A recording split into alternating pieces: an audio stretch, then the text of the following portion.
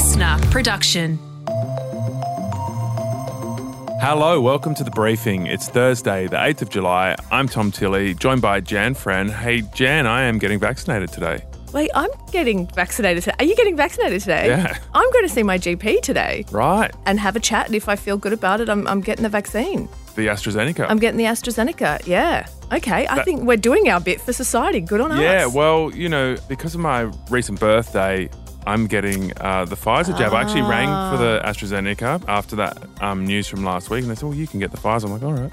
So you're going to get this you're going to have this risk conversation with your doctor. Yeah, and, you know, I've said that from the beginning. I think that that's the best place to be. Chat to your GP. They know your history. If you're feeling good about it and you can give informed consent, then you can get the jab. Amazing. And today's briefing topic's an interesting one. We're looking at the rise of vaping in schools. We've also got students skipping out of class, down the playground when they should be in lessons, and also in some cases, of course, students actually leaving the school grounds for part of the day so that they can vape. It's a real issue.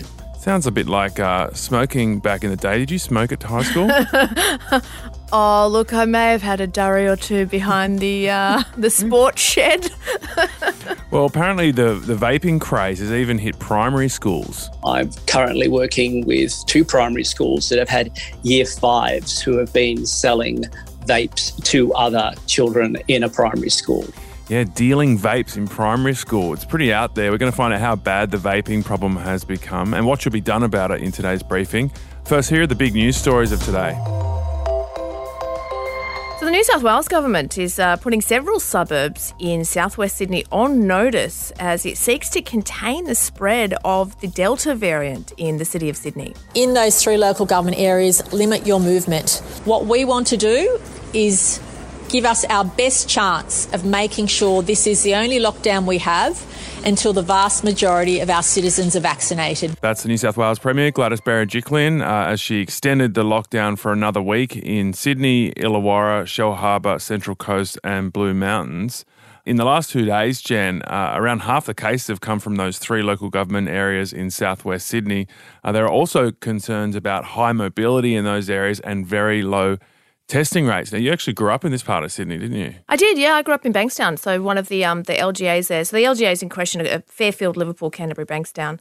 Yeah, and there is a high kind of migrant population that maybe doesn't speak English, so there's some concerns about messaging there maybe not being as clear as what it should be. But it's interesting that you do mention low rates of testing, because if you compare the Bondi Beach area, for example, in the last 2 weeks, there's been about 14,500 tests conducted.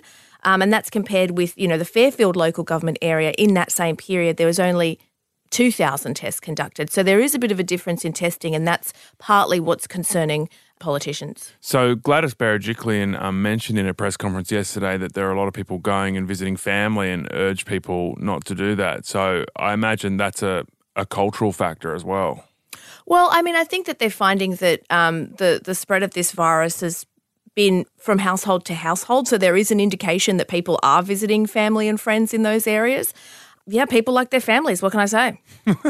Yeah, well, the Health Minister, Brad Hazzard, said that if restrictions weren't heeded, it actually might be impossible to end this outbreak. If the individuals that we need don't hear Dr. Chan's message and don't respond, then at some point we're going to move to a stage where we're going to have to accept that the virus has a life which will continue in the community.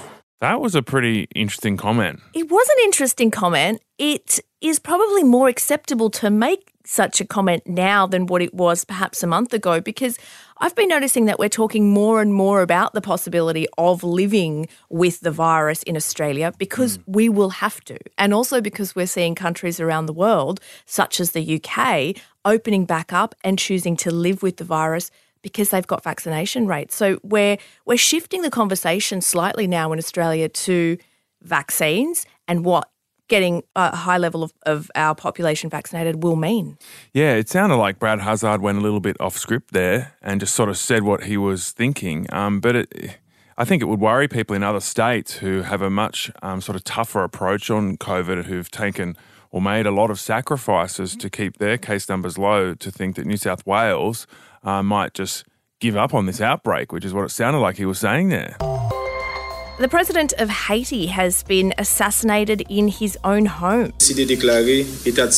We have decided to declare a state of siege in all the country. We ask for people to stay calm. We call on the intelligence of Haitians in this difficult time. That was the Haitian Prime Minister, Claude Joseph. What a crazy story. Authorities in Haiti say the president, Geneviève Moïse, was killed and his wife was injured after gunmen speaking English and Spanish stormed the presidential residence. And they normally speak French there, right? They do, yeah. Now, the Prime Minister, Joseph, told Haitians in a national address that the situation was under control and that the killers would be brought to justice.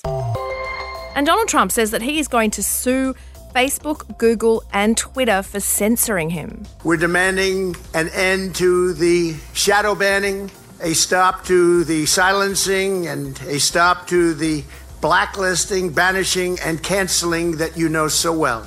Yeah, the former president there, haven't heard that voice for a while. He announced a lawsuit from his New Jersey golf resort. He called the case, which also mentions the CEOs of the tech companies by name, a very beautiful development. Trump's got a terrible track record with lawsuits. There were dozens of lawsuits about the stolen election. Yeah, that's None right. of them were successful. No, I did hear a couple of experts on this come out and say, yeah, Trump's doing what he does, which is just sue. He might not have any And play follow golf. through. Yeah, he's doing his two favourite things, exactly. You know, I reckon when Facebook, Twitter and Google made those decisions, they probably consulted their in-house lawyers. I reckon they would have run it past them for sure. I mean, Facebook has this oversight committee that they refer cases up to, and the oversight board it's supposed to be this sort of independent organisation, but you know, there's some questions as to its independence. How do you think Facebook's lawyers would go up against Rudy Giuliani? Well, I think they'd be fine now because he's been barred from practicing, at least in the state of New York. But you know, Trump's been trying to get back on social media in some way or another. He launched a blog. This was a few months ago, which kind of shut down just last month, I believe. Didn't do too well. No. And he's also just last week, Team Trump, which is his former aide, was the one who launched this particular social media platform. It's called Getter. It's supposed to be an alternative to Twitter. Are you on it? I'm not on it, no. It's also, you know, come up against some problems, mainly hackers. It's being spammed by pictures of Sonic the Hedgehog, which is a very old school reference for our older millennials. You'll know what I'm talking about. Yep. But, yeah, he hasn't had much luck in creating his own sort of platforms to espouse his opinion. The US is set to appeal a British court's decision not to let WikiLeaks founder Julian Assange be sent to the States to face espionage charges. Yeah, the UK Judicial Office said the right to a legal challenge had been granted and that the case would be listed for a High Court hearing. So in January, a judge refused an American bid to have Assange extradited to the US. This is to face spying charges over WikiLeaks' publication of secret military documents 10 years ago. Yeah, so that request was denied on health grounds. The judge at the time said that Mr. Assange would be likely to kill himself if he got locked up in a US prison. So this case is just getting even more complicated now. Yeah, and I mean, Assange has been in this London prison since he was arrested in April of 2019, and that arrest, you know, happened in very dramatic fashion. I don't know if you remember the images, Tom, but he was sort of kicked out of the Ecuadorian embassy where he'd been seeking asylum since 2012, and he was dragged out by authorities and sort of put into this paddy wagon. He's been in prison ever since. And Australian basketball champion Paddy Mills will be the first Indigenous Australian to be a flag bearer at the Olympic opening ceremony. Yeah, he was confirmed as one of the team's flag bearers last night. He'll lead the team procession alongside swimming star Kate Campbell. And in other sports news, Roger Federer says he doesn't know if he'll play Wimbledon again after crashing out in straight sets in the quarterfinal. And Ash Barty will play in the semi-final tonight at 10:30 p.m, which is awesome and kind of like early by Wimbledon standards. I mean, for Aussie that's viewers. the big Wimbledon story, isn't it? It's the first time in more than 20 years that an Australian woman has made it to the Wimbledon semi-finals. The last person to do that was Jelena Dokic in 2000. So it's a moment. Yeah, it's going to be awesome. And in other news in sports, the Australian rugby team, the Wallabies, beat the French after the clock hit 80 minutes last night. It was an absolute thriller, the first of a 3-match series with the French here in Australia. So very exciting for the very few rugby tragics left in this country. Yeah. Hey, I love that we just did a bit of a impromptu sports wrap there. I'm into it. All right, in a moment, we're talking vaping in schools.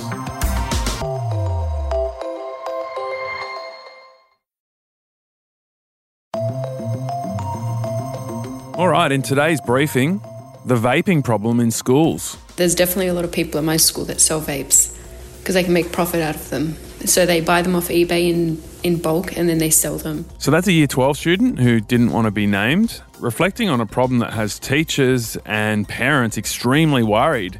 They're worried about the high school students illegally dealing vapes, also that more and more students are taking it up. Here's another Year 12 student talking about the prevalence at his school. I'd say Year 10, 11, 12, probably about 40%. 40%. That's huge. There are also reports that increasingly younger students are taking it up, even primary school age. It's even happening inside the classroom at some schools, and it's spreading from the city to country schools. Now, Australia has relatively strict vaping laws. Nicotine vapes are illegal, under 18s aren't allowed to buy vapes, and many say those rules are actually too strict because they restrict access to people that could use those nicotine vapes as a way of quitting smoking, which is more harmful. So what is the answer here? It's a very vexed question, and we're still learning about the real impact of vaping. Craig Peterson is getting a lot of information from principals right around New South Wales. He's the president of that state secondary principals council. Craig, how worried are you about vaping in schools?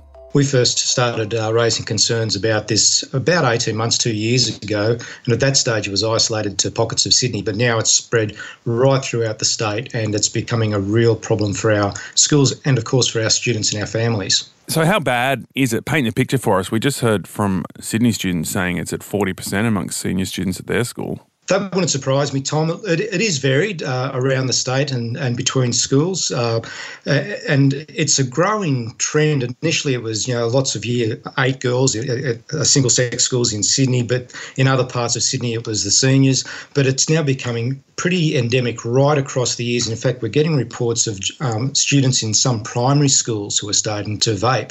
The numbers are just absolutely blowing out, and part of the reason for that, Tom, is because the devices are very easy to conceal. They're designed not to look like a smoking device, but like a highlighter or a thumb drive. Sometimes parents don't even know what they're looking for. So we're really worried about the increase. And of course, that's increasing our concerns around not just the health aspects, but also student behaviour. Okay, so is this happening in classrooms, toilets, in the playground? Whereabouts in schools is it happening most? Again, it varies. We're certainly getting reports of schools having to close the toilets to students and students having to get a pass if they need to go during class time in particular. Supervision during recess and lunch becomes really problematic, as you can imagine. We've also got, though, really worrying reports about students vaping in classrooms because not all of the devices send up massive plumes of smoke, and it can be easy for a student to conceal them in the palm of their hand, particularly if they're in the back of the room and they know the teacher's preoccupied down the front.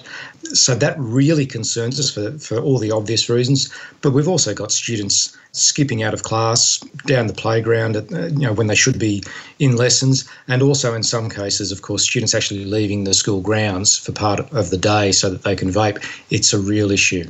So, Craig, you've been around for a while. Do you think this is much worse than the smoking problem ever was? It's a different problem, Tom. Smoking was a major concern for many, many years. The real worry with vaping is we've got our smoking levels at record lows. And for vapes to come into school, particularly at this time, simply is going to reignite that nicotine dependency. We're really concerned too about some of the reports we're getting about the nicotine levels in some of the devices. And what's a real worry is a lot of parents don't realise that these devices actually contain nicotine. I've had parents tell me, well, there's no harm in them. What's the problem? The reports that we're getting indicate very high levels of nicotine in some of the devices. And that, of course, is likely to lead to a nicotine addiction in our young people. So what do you know about the supply chain, Craig? Where are the vapes coming from? How many students are caught up in the supply chain, i.e. dealing? So initially it was a lot of almost what you'd call black market sales under the counter. Students, and this really worried us, consorting with adults who are purchasing the vapes under the counter at stores, at suppliers, and then on selling them to students at highly inflated prices. And then, of course, in some cases, those students on selling again to other students at the school. So that practice in itself really concerns us because it's likely to lead to increased interaction with criminal behaviour, and we worry about what the next step in that behaviour might be beyond vapes. There's a lot of students who are buying them online from overseas, and of course that's a concern because you don't quite know what you're buying when you purchase in that way. And of course there's a lot of pop-up stores appearing now that are selling vapes. Not supposed to sell them to children, of course. The students still seem to manage to get their hands on them without too much difficulty at all. So is it still getting worse, or is there any way that you've got a handle on this? I mean, where's it going to go from here? Do you have any solutions in mind? Look, in our view, it is getting worse simply because the availability is spreading. Pretty much everyone can get one if they really want. The increased availability concerns us. The increased variability in the design and the content of the devices worries us. And again, when these are being sold in an unregulated environment, there's no way of controlling things, for example, like the nicotine content or the price. And what teachers and principals are reporting is an increased edginess in students. That's the way it's been described to me. So the edginess could be from a couple of things. One is the nicotine hit or the nicotine withdrawal, whichever side of the fence the child's on at the time. But there's also the behaviour disruptions that go along with that, with sneaking out of class or sneaking up the back of the class or sneaking into the toilets. And that action in itself brings an edginess to a child's behaviour because they know that they're doing something wrong, and that heightens their responses. That's Craig Peterson. He's the president of the New South Wales Secondary Principals Council. Let's go to a leading drug educator to find out more about, first, how big the problem is, but also how we should deal with it. His name's Paul Dillon. He's the founder of Drug and Alcohol Research and Training. Paul, you've been doing workshops in schools for many, many years. How concerned are you about what you're hearing? One of the greatest issues we have in this area is that we don't really have any hard data on what's going on with teen vaping. The latest national data in this area is from 2017, and that only gave us information on ever used, so experimental. And that was about 1 in 5, 15, 16 and 17-year-olds had tried at that point. Do you get the sense that this has become a bigger problem than smoking ever was? I was a teacher way back in the late 70s, early 80s, and certainly back then we used to do playground duty and have to walk around the toilet blocks to make sure, and I was a primary school teacher, and we were certainly seeing primary school children who were smoking. It hasn't got to that point. That said, I'm currently working with 2 primary schools that have had year 5s who have been selling vapes to other children in a primary school. Is it the nicotine vapes that have you most worried? Well, look, I'm getting at least 2 or 3 emails, messages, phone calls from parents who are really, really concerned about their child and their nicotine dependence. Most importantly, these are young people who have never smoked a cigarette before. They started with vapes and moved on to nicotine vapes and now are really struggling to get through a school day without vaping. So, Paul, a lot of people say that vapes are actually a good thing because they help existing smokers quit and they can have a positive impact for those people. But obviously we have to trade that benefit off against the risks and the dangers we create for young people that may never have taken up smoking, given our smoking rates are so low. So where do you think we sit on that balance? And how are our laws working? Do you think they strike the right balance? I mean, there is really this huge debate around vaping at the moment. You've got public health experts slamming the practice, saying that it's a gateway to smoking, and people in harm reduction arguing that this is a great option for those wanting to quit smoking. The trouble with this, like so many drug issues, are that teenagers get stuck in the middle here. The vaping lobby will tell you that teens should not be vaping. But when you try to come up with any of the potential harms associated with vaping and try to push them out there, you kind of get attacked. The trouble with vaping is, you only have to go on to YouTube and have a look at a few videos and realise that it looks pretty darn cool. I'm a much older person, and when I look at some of the tricks that young people can do with a vape, It looks pretty cool. I can't imagine how cool it must look for a 14 or 15-year-old. Yeah, that's an interesting point that goes to a much deeper question behind all of this, Paul. It seems for hundreds, if not thousands of years, human beings have liked smoking, breathing hot vapor into their mouths, taking it into their lungs and then blowing it out. Will this ever go away? Well, I think you've put it really well there. I mean, it's been around for a long time. Is it going to go away? Most probably not. I doubt it very, very much. What do you really think, Paul? Do you think the benefits outweigh the cost? The benefits being that it helps people quit smoking, the cost being that young people are taking up vaping in increasing numbers? I think the trouble is that we really don't know exactly how many young people are being adversely affected by vaping in the long term. We do not know how many young people are becoming nicotine dependent or whether it purely is experimentation, as the vaping lobby suggests. Certainly, if it is just the vast majority of young people use a couple of times, move away, and vaping becomes like a fad, which I first thought it would be, like yo-yos, that it would come in and then disappear after a short period of time. It certainly hasn't gone away, but are we seeing young people being, for the long term, adversely affected, becoming nicotine dependent? We simply don't know. That was Paul Dillon, drug educator. As we touched on there does seem to be this innate urge amongst us human beings to smoke, at least some percentage of us. It's been going on for centuries. And we just started to get on top of cigarette smoking, which we know is extremely harmful, and now there's something else. And the complexity here is that, it can be helpful for getting existing smokers away from the harms of smoking tobacco. But because it's new, we don't know the true cost to young people who are taking it up. Young people who otherwise wouldn't have taken up smoking because the smoking rates are so low. Now, so far, our government, with its tough laws, is leaning much more towards protecting the kids. Our TGA hasn't even approved nicotine vaping as a legitimate quitting treatment. But the problem is, because of the internet, the government can't really control the supply properly, so the tough approach doesn't seem to be working. Tomorrow on The Briefing, we're taking stock on the war on plastics. Where are we up to?